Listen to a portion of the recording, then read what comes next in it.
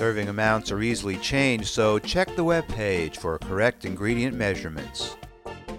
Here are the ingredients for Guinness Beef Stew. You'll need cooking oil, a standing rump roast, brown onion, garlic clove, all-purpose flour, beef broth, carrots, bay leaf, thyme, prunes, salt, black pepper, Italian parsley, and of course, the Guinness beer. Okay, let's start by chopping the parsley, peeling and slicing the carrots, crushing the garlic, chopping the brown onion.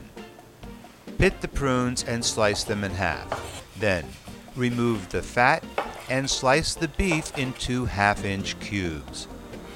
Place half the oil in a stock pot. Place the other half in a sauté pan. Place both over medium-high heat. Add the onions to the sauté pan and sauté them until they're translucent. Add the garlic and cook for an additional minute, stirring occasionally. Remove from the heat. Add the meat to the stock pot and brown on all sides. Season with salt and black pepper to taste.